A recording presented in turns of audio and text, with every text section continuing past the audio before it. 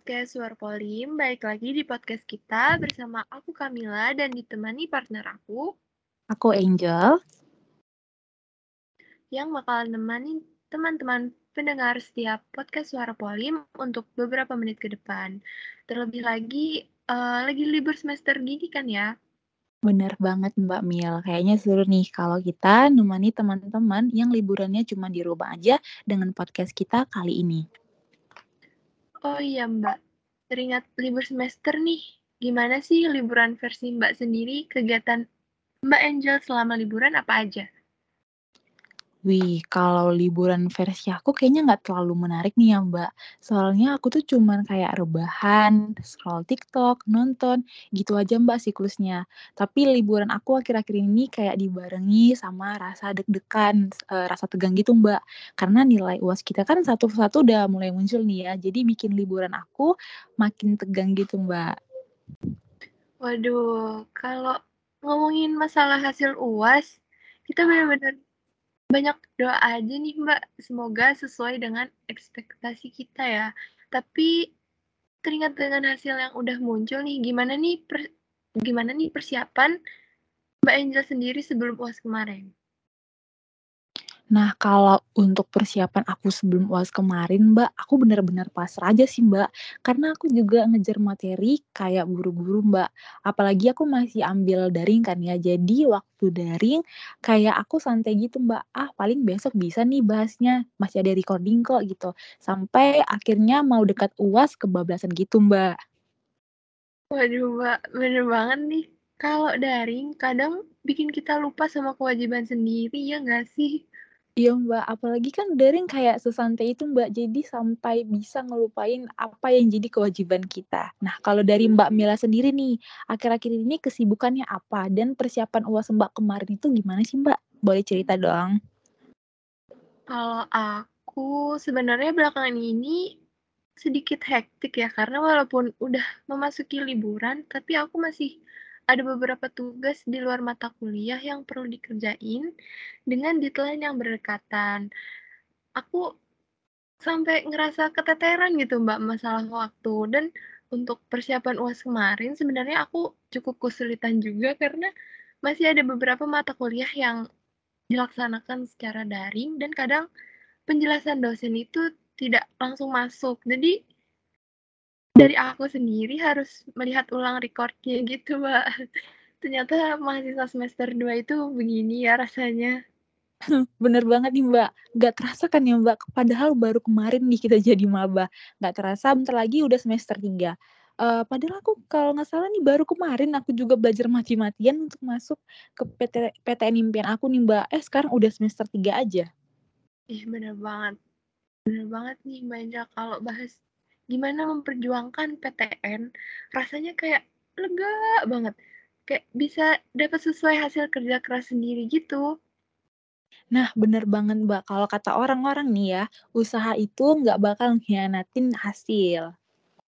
Tapi teringat masalah memperjuangkan PTN nih Mbak Angel, mulai dari cara kita belajar, sampai ikut tahap SBMPTN-nya dan ujian-ujian lainnya, aku jadi keinget nih sama salah satu berita yang akhir-akhir ini booming banget yang membahas tentang kecurangan dalam ujian SBMPTN 2022 tahun ini. Nah iya Mbak, aku juga ngikutin tuh beberapa berita mengenai kecurangan itu. Kadang kalau aku lihat anak-anak yang terlibat di dalam kecurangan itu, aku sempat mikir nih Mbak, apa mereka kurang mempersiapkan diri ya? Setuju banget Mbak. Kayaknya mereka emang kurang mempersiapkan diri ya. Tapi untuk mencegah hal itu terjadi lagi, kita mau kasih tahu nih sama teman-teman Sobat Suara Polim sekalian, gimana cara mempersiapkan diri sebelum mengikuti ujian-ujian seperti SBMPTN, UAS, atau ujian-ujian lainnya. Kita kedatangan narasumber yang merupakan mahasiswa kimia yang lolos melalui jalur SBMPTN 2021, yaitu Mbak Desita Putri. Halo Mbak Halo, Desita. Desita. Oke, boleh nih Mbak untuk Mbak Desita memperkenalkan diri terlebih dahulu kepada Sobat Suara Polim. Baik, Sebelumnya makasih atas kesempatannya karena udah diundang jadi narasumber di podcast Suara Polim ya. Sebelumnya, halo Mbak Mila dan Mbak Angel dan Sobat Suara Polim semuanya. Sebelumnya kenalin ya, namaku Desita Putri Anggraini, biasa dipanggil Desita. Untuk saat ini, aku sedang menjadi mahasiswa jurusan Kimia Angkatan 2021 di Universitas Diponegoro. Nah, Sobat Suara Polim, jadi udah kenal nih kan sama narasumber kita hari ini. Sekarang aku mau nanyain kabarnya deh. Gimana nih kabarnya Mbak Desita? Liburan udah diisi ngapain aja nih? Untuk kabar, alhamdulillah kabarku masih baik-baik aja nih. Belum yang stres banget gitu ya. Untuk liburan ini aku ini sih cuma kayak kegiatanku kan masih ini yang ngikutin kepanitiaan gitu. Jadi lagi sibuk nyiapin kegiatan, rapat-rapat gitu. Untuk Mbak Angel sama Mbak Mila sendiri kabarnya gimana nih sama liburannya ngapain aja? Oke, oke, puji Tuhan kabar aku baik nih, Mbak. Nah, kalau misalnya Mbak Desita ikut kepanitiaan yang akhir-akhir ini ya buat Mbak Desita sibuk ya, aku juga ikut kepanitiaan, Mbak, tapi beberapa minggu ini lagi santai aja. Jadi liburan aku diisinya cuman yang aku bilang tadi kerjaannya cuma nonton, rebahan gitu. Masih gitu aja sih, Mbak. Nah, kalau dari aku kabarnya alhamdulillah baik. Tapi soal liburan ini lagi merasa hektik aja gitu Mbak, sama proker dan kepanitiaan juga ya, karena ada kepanitiaan kan kita di angkatan 2021 ini. Uh, nah, oh iya, tadi Mbak Angel kan udah singgung mengenai SBMPTN nih. Aku jadi ingat kemarin itu baru pengumuman SBMPTN 2022. Bener-bener deh, aku suka ikut merinding lihat orang-orang bahkan bareng keluarganya nangis. Mau itu nangis sedih ataupun nangis terharu gitu. Bener Mbak, aku juga ini ya karena aku keseringan scroll TikTok, lihat mereka buka hasil, aku ikut jadi deg-degan gitu Mbak. Akhirnya aku kayak flashback lagi nih ke masa-masa aku memperjuangkan SBM. Tapi nih ya Mbak, sayangnya LTMPT itu nggak berpihak ke aku. Jadi gagal itu nggak enak ya Mbak. Waduh Mbak, kita sama kok pernah gagal SNM dan SBM itu rasanya gimana aku paham. Padahal ini tuh kayak hasil kerja kita sendiri, tapi tetap aja aku merasa, aduh sia-sia banget nih belajar, kayak gitu gak sih? Sebenarnya nggak ada sia-sia sih Mbak, kalau masalah belajar, karena ilmu itu penting kan ya. Tapi kita aja nih yang nggak tahu cara untuk manfaatin sebaik mungkin belajar itu gimana. Nah iya Mbak, benar. Kalau boleh tahu untuk Mbak Desita, tahun kemarin SNMPTN-nya masuk menjadi siswa eligible ya? Alhamdulillah kemarin dikasih kesempatan untuk masuk di eligible dan bisa daftar buat SNMPTN, tapi emang belum rezekinya di situ, jadi belum lolos gitu. Wih, keren banget dong ya Mbak. Karena seingat aku nih ya, pengumuman SNMPTN tahun kemarin itu deket banget nih sama UTBK. Kalau nggak salah, selang sebulan lebih gitu.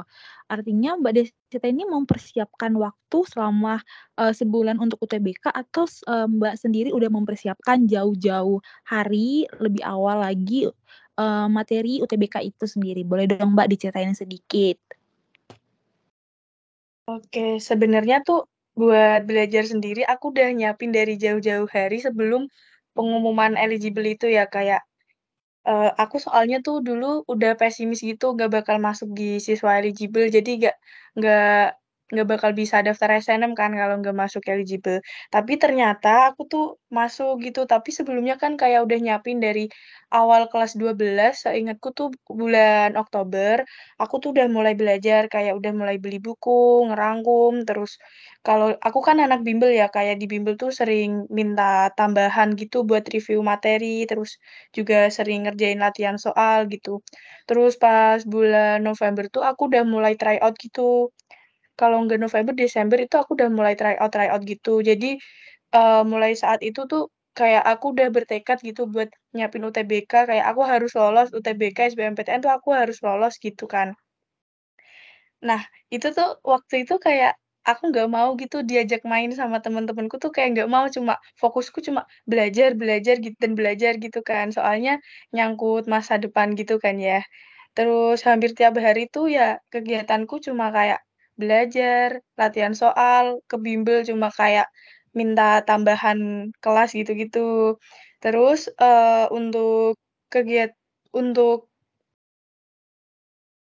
kegiatanku itu ya seperti itu yang aku jelasin tadi kan ya. Terus waktu, semester 2 itu kan bulan Maret kalau nggak salah kan udah pengumuman SNM. Nah, itu juga nggak lolos kan, tapi kan aku udah nyiapin SBM kayak buat UTBK tuh udah jauh-jauh hari. Jadi kayak aku tinggal review ulang kayak belajar terus-terusan gitu buat nyiapin UTBK dan alhamdulillahnya waktu pengumuman aku lolos gitu, Mbak.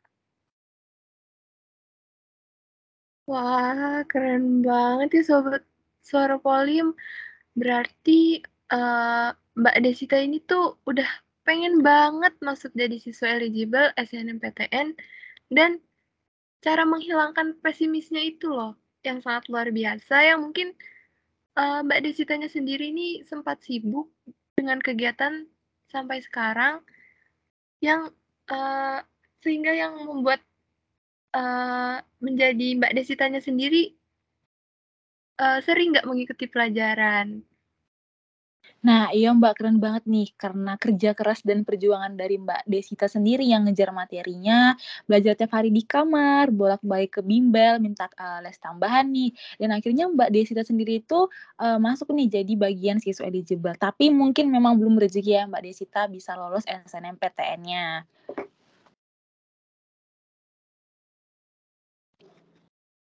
Tapi Mbak Desita sendiri nggak berhenti dan nggak patah semangat ya Mbak, buat terus berjuang sampai bisa lolos SBMPTN nih. Nah, ngelihat perjuangan Mbak Desita sendiri yang benar-benar berusaha dari awal sampai akhirnya bisa lolos karena kita tadi sudah sempat menyinggung juga mengenai berita kecurangan UTBK yang sempat booming kemarin. Kira-kira tanggapan Mbak Desita sendiri gimana gimana nih? Apalagi seperti yang tadi sudah Mbak Desita ceritakan ya, eee, tahun kemarin itu Mbak Desita benar-benar memperjuangkan SBM itu dengan kerja keras sendiri. Dan pas dengar berita kecurangan begini tuh, tanggapan Mbak Desita seperti apa nih? Boleh diceritain dong.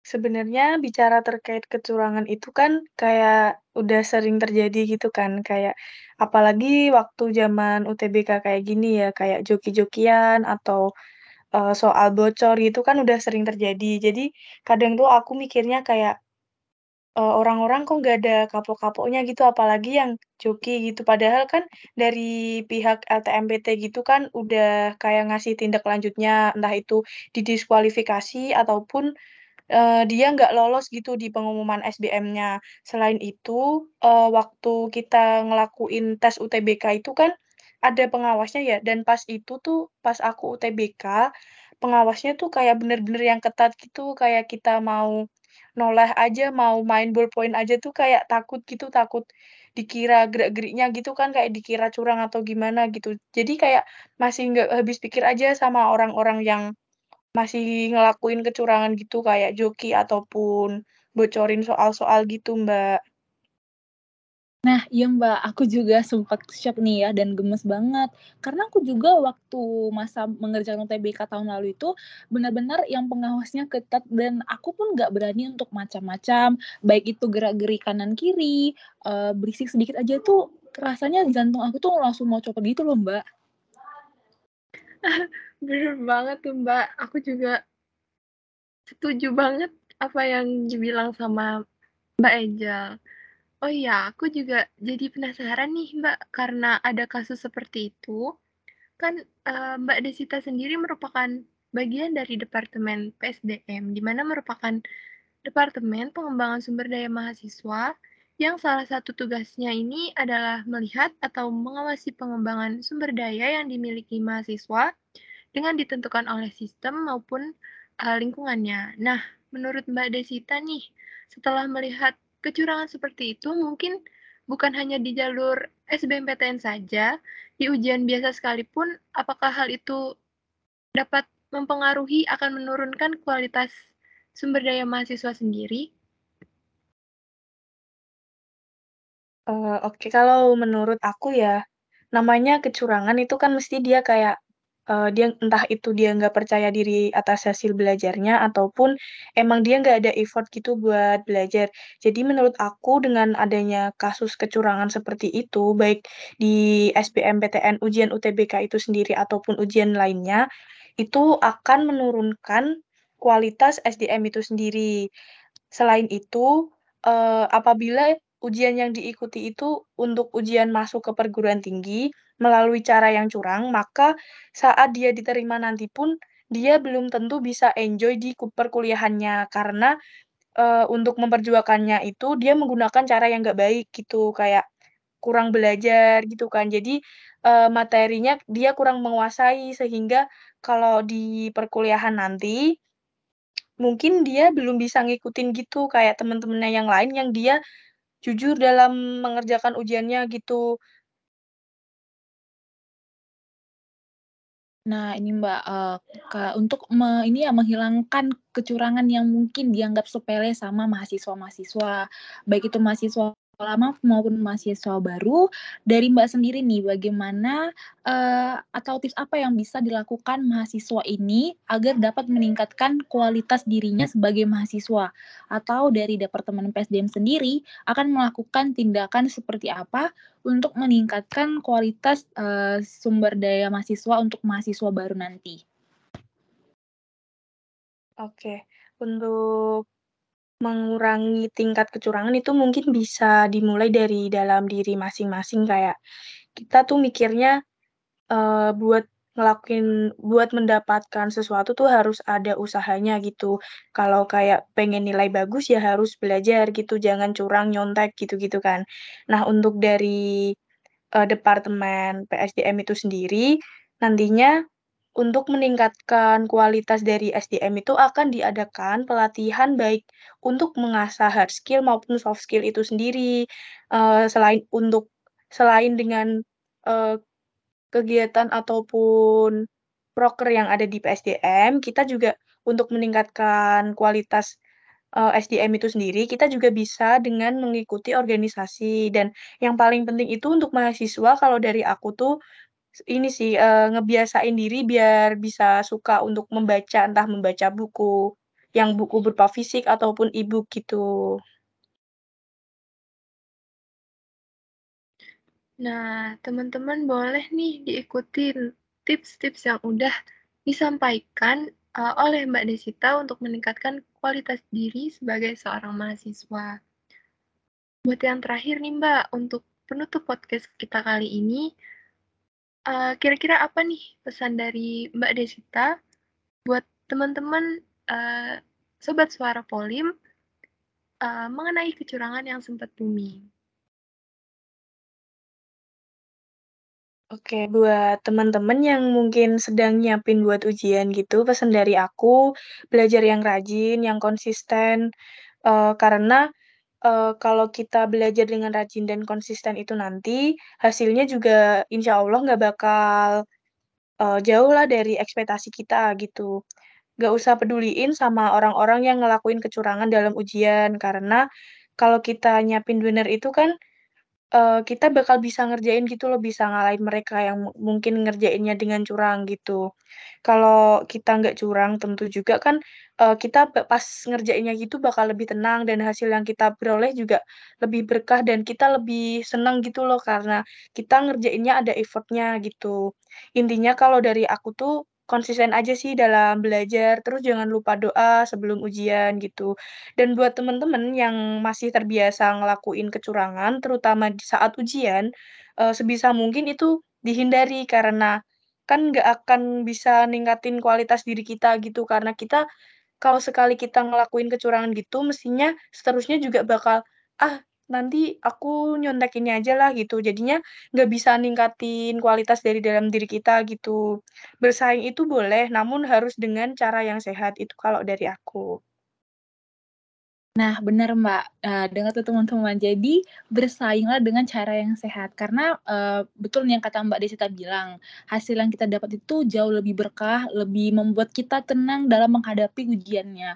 Tapi kalau dari teman-teman yang tidak mempersiapkan diri jauh-jauh hari, mungkin, di dalam pikiran bakal ada, timbul berbuat curang gitu, dan menghantui diri sendiri.